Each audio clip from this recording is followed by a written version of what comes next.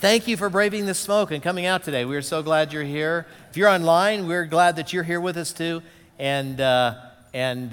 So wherever you're at, I hope that today when you walk out of here or that you turn your television off or your computer off, you'll say, I was glad that I spent time at Grace Church. That's our hope and that is our prayer. So today we're going to continue in our series, Non-Negotiables. And the basis of this series is simply this, is that there are certain things in the Christian life that we can have fun and we can debate about and we can talk about and we can disagree and love each other and it's all good. It's all good. There are certain things, however, in the Christian life that are non-negotiable.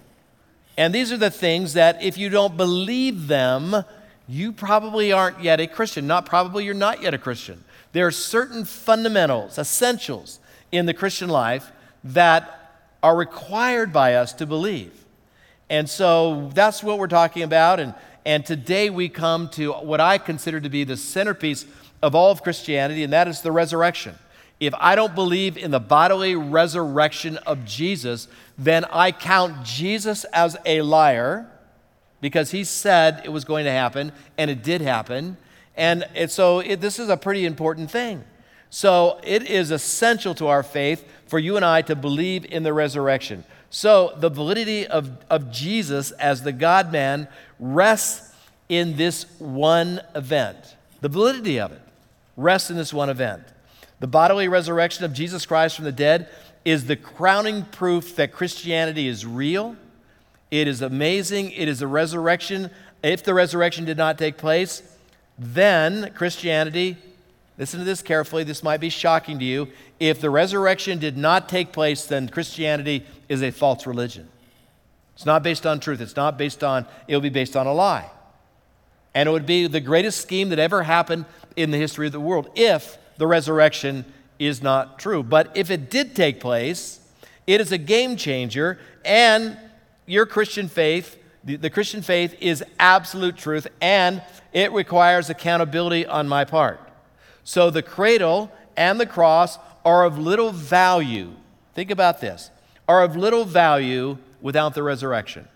If Jesus just came, was born in a manger, and went to the cross and died and didn't resurrect from the dead, according to the scripture, we'd still be in our sins. It's the resurrection that gave proof and gave validity to all of that truth. It is so important that you and I understand that. So here's the formula. It's the cradle plus the cross plus the resurrection equals eternal life. You can't take any one of those out. You can't take the cross out. You can't take the virgin birth out. But you certainly can't take the resurrection out. So the resurrection makes Christianity, if you're hearing what I'm saying, it makes Christianity the most irritating religion on the planet. It does. If the resurrection is true, think about this, especially to other world religions, because all they have is a dead prophet. We have a risen Savior. I mean, how good is that, right? We have a risen Savior. And so that must be quite irritating to others when we talk about the risen Savior. And so think about how important that is. Now, let's talk about the resurrection for just a few minutes. And then what I want to transition to today, I'm going to just tell you where I'm going, and then I'm going to go there. I want to spend the majority of our time not on the resurrection itself, but on the fact of what it produces in our life. What difference does it make if I believe in it? That's where I want to really kind of land on. But before I get there, I want you to be solid that the resurrection happened and it was powerful and it's a part of God's plan. So what happens when a forensic detective goes to Calvary, goes to Israel to investigate what transpired after Jesus' death? Well, we can know that because there's this guy by the name of J. Warner Wallace. That's him right there. Almost right there he is. Almost right there. Timing is everything, right? And so that's him, and he's a forensic detective, and he specializes in cold cases. Now he's an atheist, by the way, was an atheist. So this is a pretty major cold case because normally when a cold case happens, it's 5 years old, 10 years old, maybe 20 years old. This is 2,000 years old. This cold case is 2,000 years old. He's an atheist, and it spurred his interest because of his profession. And honestly, he went there because he wanted to once and for all to put this behind him, and so it wouldn't bug him. And so he was looking for the truth, but he was looking through the eyes of an atheist. And he was asking the question, rightfully so, did Jesus really rise from the dead? So he went. And as he did this investigation, Wallace came away utterly convinced that the resurrection was true. After all of his investigation, he was convinced that the resurrection was true. And when you think about how powerful that is, you know, a Christian could go there and we would look for reasons to believe in the resurrection, right? Come on, talk back to me. It's okay. We would look for reasons to believe in the resurrection, but an atheist is going to go there probably with a bent saying, I want to prove this is wrong. So he goes with that bent, and he proves to himself at least that he believes there's enough evidence to say that the resurrection actually happened. And he said that there were 4 things that he concluded. And he said neither foes or friends can deny these things. First of all, he concluded that Jesus did in fact die on the cross and was buried. Historical evidence, he dug it all out. He looked at what was in the writings. He looked at it all. He looked at historical accuracy of those writings, and he concluded that Jesus died and was buried. The second thing he concluded was that Jesus' tomb was empty and no one ever found the body. It was empty. There was an empty tomb. And you have to know something about that culture in that time. There was a lot riding on that body, so there was a lot of money put out in the city of Jerusalem for anyone who could find the body. This was a big deal. Not having a body was a big deal. Thirdly, Jesus' disciples all believed that they saw the resurrection of Jesus, saw him in his resurrected form. Saw him. All the disciples, in fact, all the disciples, this is the 4th point, all the disciples were transformed following their this alleged resurrection. They were transformed so much so that 11 out of the 12 disciples gave themselves to a martyr's death believing in the resurrection. That's pretty historically powerful, because if I was propagating a lie, if they were propagating a lie for their own benefit, because that would be the only reason. If they were propagating a lie for their own benefit and they were brought into a council and said, listen, all you have to do is just deny it and we'll let you go. We're not going to execute you. Just deny it. I don't know about you, but if it was a lie, I would deny it. I would. If I knew it was a lie, I wouldn't die for something I didn't really believe. If I was just using it to gain money, I would go, gosh, I could go to work for Walmart, you know? There'd be other ways to make a living. So those 4 things he concluded, and he walked away, moving away from his atheism, putting his faith in the risen Lord Jesus, and it is a powerful thing. So with that in mind, here's what I want to do with this for just a few minutes. I want you to pretend for just a minute that you have this ability to step into a time capsule and that you can transport yourself back 2,000 years. So here we go. We're going to go back 2,000 years. You're in the city of Jerusalem. And are you there? Okay. I'm just checking because some of you are just daydreaming. You're looking at me like, what's he talking about here?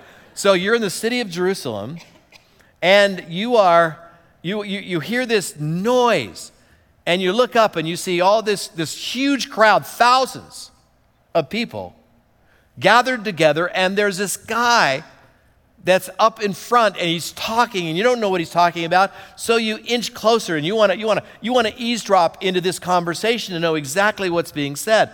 And so there's this guy that's opening up a text, an ancient text, in fact, a text that was written 1,000 years before this guy spoke, and this guy's name was Peter. He was one of the disciples. And so you're going, okay, what does he have to say about this? So he opens up a text, and he's reading from this text, and he is quoting King David, the most famous and most powerful king of all of Israel, and perhaps of any kingdom, for what he accomplished. You know, the bottom line is this was a powerful dude. And so he's reading these words, and we find this and discover this in Acts chapter 2. So if you brought a Bible, that's where we're going to spend a little bit of time together today. So in Acts chapter 2, verse 25, this is what it says. King David said this about him, speaking of the Messiah. King David is speaking about the Messiah. That's what the text says. And this is what it says. I see the Lord is always with me. I'll not be shaken, for he is right beside me. No wonder my heart is glad and my tongue shouts his praises. My body rests in hope, for you will not leave my soul among the dead or allow your Holy One to rot in the grave. You have shown me the way of life, and you will fill me with the joy of your presence. This was written by David. So Peter gets up and he says, hey guys, listen to this very carefully. David wasn't talking about himself here. Because guess what? There's his tomb right there. So Peter gets up and he says, David's dead. No question about that. David's still in the grave.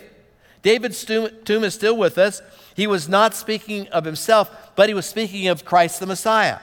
This Jesus that you put to death, God raised him from the dead. This Jesus that a few days ago you were shouting out, crucify him. This Jesus that you yelled that out towards, this Jesus God raised from the dead.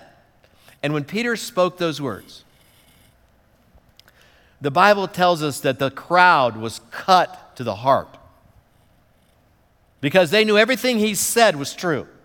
David's tomb was still there, couldn't be spoken of. They couldn't be spoken of David himself. This had to be the Messiah. And so that day, thousands of people repented of their unbelief and turned to Jesus. Thousands that day. Historical day in the church. It was the birth of this amazing thing. The Spirit of God was involved in all of this. It was an amazing event. Read Acts chapter 2, and I'm telling you honestly, this resurrection changed the history and trajectory of the world. It did. And it can change your life if you allow it to. So having said all of that, I'm going to trust and believe that I build a case here that the resurrection is solid, that it would take a lot of faith not to believe in the resurrection based on the historical evidence. So having said that, now I want to transition and I want to talk a little bit about, so what difference would the resurrection make in my life? Because Bible doctrine is not just intended to be for us to sit around in rooms and go, oh, that was good. Bible doctrine isn't about, stuffy theologians talking about, arguing about things and coming to conclusions and writing papers on them. Bible doctrine, truth out of Scripture, is made to change lives.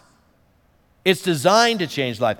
Every major doctrine, every major truth that you and I will discover from the Scripture, God's intent is for you and I to take that in and to see a life-changing result out of that experience. Whatever that is.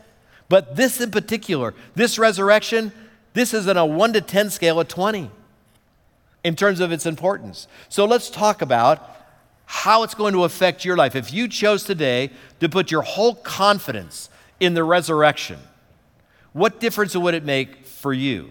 So I'm glad you asked that question because I'm going to spend just a few minutes in answering that. So the first thing that I'm going to suggest is what the text that we just read says, is that the first thing that it produces in my life is a tremendous amount of security. I'm secure. When I believe in the resurrection of Jesus Christ, literally, when death has been conquered, what's bigger than death that you know of? Anything? Anybody? What's bigger than death? I mean, that's it. That's the biggest enemy that you and I face is death. If it's been conquered, then everything else is not such a big deal, right? Everything else is temporal. Everything else is, unconsequential in light of eternity. But this thing called the resurrection has changed the game, and it has changed my level of security. Verse 25 says, I see the Lord is always with me. I'll not be shaken. David wrote this. I'll not be shaken, for he is right beside me. So this passage says that Jesus produces in my life, this resurrected Jesus Christ produces a sense of security in my life. I can be secure. I don't have to be fearful. My levels of anxiety, we live in an anxiety-plagued world, right? And the world's solution, sometimes it's right, sometimes it's wrong. The world's solution is let's just medicate, right? That's how the world looks at things. Let's just medicate. What if there was something bigger and better than meds? What if my anxiety levels could come way down by a certain faith system, the shield of faith that is able to quench all the fiery darts of the evil one? What if that were true? What if I could, and I'm not suggesting medication is evil. Don't hear me say that at all. Some people, have reasons to be on it. I'm just simply saying that as a general rule of thumb, when you look at culture and you look at the anxiety levels of what's happening in our culture, rising and rising and rising, and everybody's, on the verge of, being, a road rage guy, just because of anxiety and because of all the things that are happening within our culture. What if security in my life happened because I was putting my confidence, my whole confidence, not part confidence, my whole confidence in this historical fact of the resurrection. And if death is now conquered for me, then whatever else is left in the short time that I have on this planet isn't going to be that big of a deal if I truly believe in the resurrection. A story was told about an African Muslim who became a Christian, and his friends asked him, well, why did you convert to Christianity? And this is how he answered. It's brilliant. He says, well, it's like this. Suppose you were going down a road, and suddenly the road forked in two directions, and you didn't know which way to go. And at the fork, there were two men, one dead, one alive. Who would you ask directions from? That's the truth. The resurrection is the way to go. The second thing that I see in this text, the second result of the resurrection is, and we're going to camp on this a bit, is that what happens with the resurrection is when I put my whole confidence in it, I'm granted hope. It is a source of hope inside of my life. And here's what you need to know. The commodity that this world needs now more than anything else is hope. Hope is a game changer. Hope is a game changer. Without it, people die. With hope, people find miraculous recovery from all sorts of things in their life. Once I lose hope in my life, it is game over, because then what happens is when I lose hope, then I'm just sentenced to darkness, to live in the darkness. But if I have hope, then I don't have to live in that darkness. And that's why this is so important. So verse 26 says, no wonder my heart is glad, my tongue shouts his praises, my body rests, say it, in hope. That's when you were supposed to say it. We're having a little communication problem here today, me and you together. I mean, I don't know what's happening here. My body rests in hope. Hope is a product of the resurrection. Do you see that? The hope that God given is just amazing. Hope is not just wishful thinking. It's not. Hope is not about optimism. There are two kinds of people in the world. There's optimists and there are pessimists. How many optimists do we have in the room? Raise your hand. All right. You see the glass half full. How many pessimists do we have? Everything is wrong. I'm going to get up and the dog is probably going to die today. I don't know what's going to happen today, but something bad is going to happen in my life. So here's the good news for everybody. Hope has nothing to do with optimism or pessimism. It has another ingredient that is completely different than that.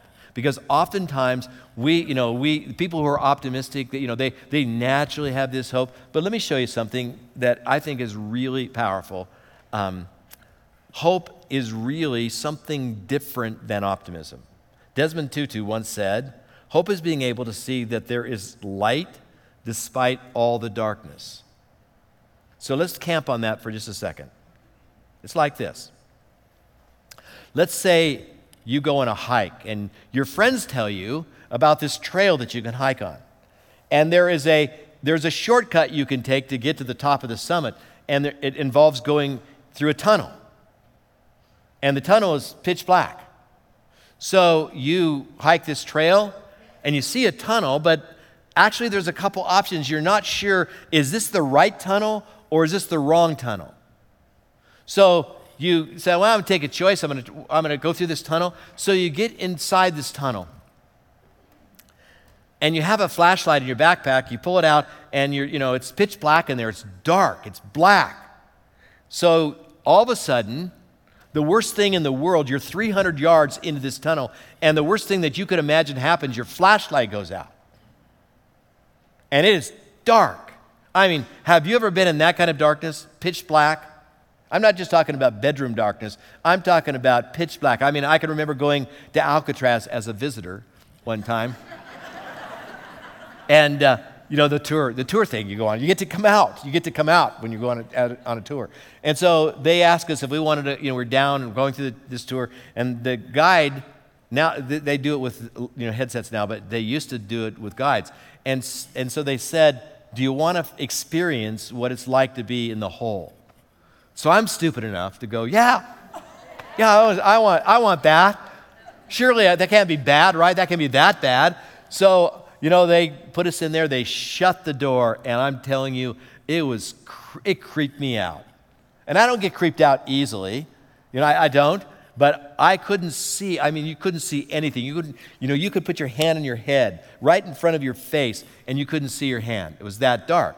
And I'm just thinking, hello, get me the heck out of here. And I wasn't thinking heck there. I just wasn't. I was thinking heaven. What were you thinking? Come on now. This is church. You can't think like that. So anyway, here we go. That's darkness. So you get in the middle of this tunnel, and your flashlight goes out, and you are in a full-scale panic mode, right? How many would be in a panic mode at that time? I would be. I hate darkness. And so you sit down after you've cried for about 5 minutes. You remember that you have some matches in your pocket. Oh, I got matches. I was going to do this kind of live, but I was afraid I was going to burn myself, so I was going to turn the lights down, but it would have been good if I screamed when I got burned. So you remember you have matches, you pull them out, and you flick the match, and all of a sudden, just a glimmer. The match only lasts for just a few seconds. A glimmer of light happens, and you can see the trail in front of you. And you can actually, for just a second, you can see that there's light somewhere down there. You can see just a reflection of some kind, and you have this sense of hope. That's how hope works. What God gives us in the middle of our darkness, whatever you're going through, in the middle of our darkness, He gives us a spark of light that allows us to have confidence enough to keep on the journey. That's the hope that God gives to us. Hope, then, is a confident expectation. That's what it is. Hope is a confident expectation. I can have confidence, and it's not just wishful thinking. It is a confident expectation. Thirdly, if I have a solid belief and hope in the resurrection, and I'm not talking about, I intellectually accept it. I'm talking about I'm banking my whole life on the resurrection, that kind of faith. If that's the case, the next thing that it brings into my life is a sense of meaning or purpose. It brings meaning. Verse 28 says, "You have shown me the way of life." Do you see that phrase? You have shown me the way of life, and you will fill me with the joy of your presence. See, purpose, this is good. This is worth writing down and thinking about. Purpose always trumps happiness. Did you know that? Our culture seeks after happiness, but we should be seeking after purpose. You know why purpose trumps happiness? Because purpose always brings something greater than happiness. And you know what's greater than happiness? It's joy. So that's why when I pursue the resurrection of Jesus Christ, when I believe on it, it produces in my life this sense of a desire to know the meaning of life and what God wants for my life. And then what it does is that produces in and of itself joy in my life. So because happiness is greater than joy, then there's great joy in knowing that there's no greater joy than this, to know that I'm in the center of God's will right now. Time out. Do you know that? That right now, you currently are in the center of God's will. Do you have that kind of confidence? Because if you don't, here's what's going to happen. Your joy is going to come and go. Anybody here want joy in their life? Anybody at all? Anybody out there? I'm hearing an echo. I'm sorry. Now I'm back. So here's the thing, is that if I want joy in my life, it comes from a solid knowledge that I'm in the center of God's will, because you live with the hope of this resurrection. So if you want this kind of life, being at the center of God's will, if you want the kind of confidence to be a purpose-driven Christian, how do I get it? Where do I start? How do I get that? That's a great question. I'm glad you asked again. Here's how I've discovered it in my life. I've never read this. I'm just going to tell you, like an old guy telling young people how I got a confidence of being in the center of God's will. So here's where I started. I just started by being faithful in the very smallest things in life that I could do. After I became a Christian, I just started never saying no to God, whatever He would ask me, but in particular, I started with the small things. You start by offering up what you have, no matter whether it's talent or treasure, no matter how little or how much you have, you start where you are, and you offer that up to God. That's where you start. That's the discipline of learning to grow in this process. So let me see if I can explain it even deeper from a Bible story. John chapter 6, Jesus has been teaching crowds all day. They're following Him, and who wouldn't want to follow? Here's the guy that He's God. And when He speaks, people listen. He reveals the Father. And so there's these thousands of crowds that come out, 5,000 to be exact, out in the middle of the desert. Jesus is teaching all day, and He realizes they're hungry. And He goes to the disciples. He already knows what He's going to do. He goes to the disciples and He asks them, where can we buy food to feed all these people? 5,000 people in the middle of Black Rock Desert, right? Where are we going to go? Where are we going to go to feed these people? And one of the disciples, Andrew, Simon Peter's brother, said, hey, I was surveying the crowd a while back, and I saw, this is a transliteration, I'm just making the story up based on the text. I saw a young kid, a young boy that has 5 barley loaves and 2 fish. And then he adds this, but that's a drop in the bucket for a crowd like this. None of the disciples had faith that Jesus could do it. So then Jesus does His thing. He takes from this boy 2 fish, 5 barley loaves, and He feeds 5,000 people. That's a miracle, right? And I'm guessing that if you wanted to have seconds, you could. There was enough left over. That's how God does it. That's how God does it. But the story that I want to show you today has to do with you and me. Where do we start? You know where we start? We're just that kid. Have 2 fishes and 5 barley loaves, and the Savior needs it? Sure. That's what I'll do. I'll just offer up my 2 fish and 5 barley loaves. That's where you start on a journey with God. You start doing that as a pattern of your life. You say, oh, you know that Reno Love thing? The church needs us to show up and pick up trash so that the city of Reno can see that there is people who actually love them and care about them, so that we can tell them about Jesus when they come to church here. Oh, I can do that. It's just 2 fishes and some barley loaves. That's all it is. You just start with a pattern of never saying no to Jesus, never saying no to Him. You're just that kid. You're just that kid that if there's a need, you just say, here's what I got. It doesn't have to be a fortune. It doesn't have to be all. You don't have to be the next Billy Graham to speak for Jesus. You just give your time and your treasure and your talent unto Him, and you say, whatever, God, you want. And you do that and then one day you wake up and you look in the mirror like I have recently and go, dude, how did this happen? How did this happen? But you realize that it happened slowly and precisely, being in the center of God's will. It's not rocket science. It's not brain surgery. It's a very simple thing. The last thing, that I think that eternal life brings, and this is found in another text. It's found in Romans chapter 10, verse 9, and this is what it says. If you confess with your mouth that Jesus is Lord and believe in your heart that God raised him from the dead, you'll be saved. What do I have to do to be saved? First of all, what does the word saved mean? You have a lot of people that come to grace that, don't come from religious backgrounds.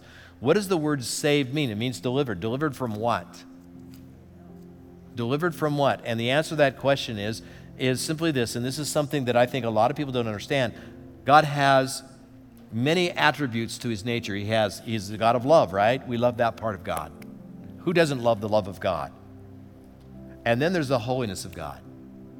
And the holiness of God requires justice and requires a payment for your sin. Instead of making you pay for that sin, he offers you two choices. Either you do it or Jesus does it. I mean, it's pretty simple. But when I'm saved, listen to this carefully, this is where I'm going with this. When I'm saved, I am saved from God's wrath himself. I'm literally saved from God. God saves me. I'm saved from his wrath. And I'm saved based on my confidence, my hope, and my trust, and my confession with my mouth that Jesus was raised from the dead. So, I want to end with this thought. And I'm going to preface it by saying, this has nothing to do, this is not a political statement of whether you should be vaccinated or not vaccinated. You got that? I mean that with all my heart. I want to tell you a story from history that has nothing to do with that, and I don't have an agenda except the gospel here. So in the early 1900s, this country had a problem with blood poisoning.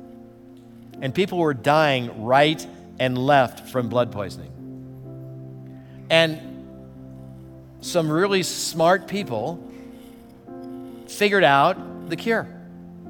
Penicillin. And so they started bringing penicillin to the general population. And this was a game changer in the history because this was wiping people out, this penicillin. And I dare say that there's probably nobody in this room that hasn't had penicillin or a derivative of it. Probably if you have, you're the rare exception. This was a game changer in the history of medicine. So let's think about that. Comes in a bottle. I can accept that bottle exists, but it does me no good. I can just say, yeah, what a pretty bottle. That's awesome. I may trust in its ability to cure blood poisoning. Yeah, I've seen people get cured. But that doesn't mean no good either. Nothing will change unless I roll up my sleeve and say, I'll take it. I'll receive it. That's the gospel. Nothing changes. And again, no political statement here, whether you should or you shouldn't don't even go there in your mind. I'm talking about the gospel here. But here's what I know for sure. If you don't receive the gospel, you will die in your sins. That's inevitable.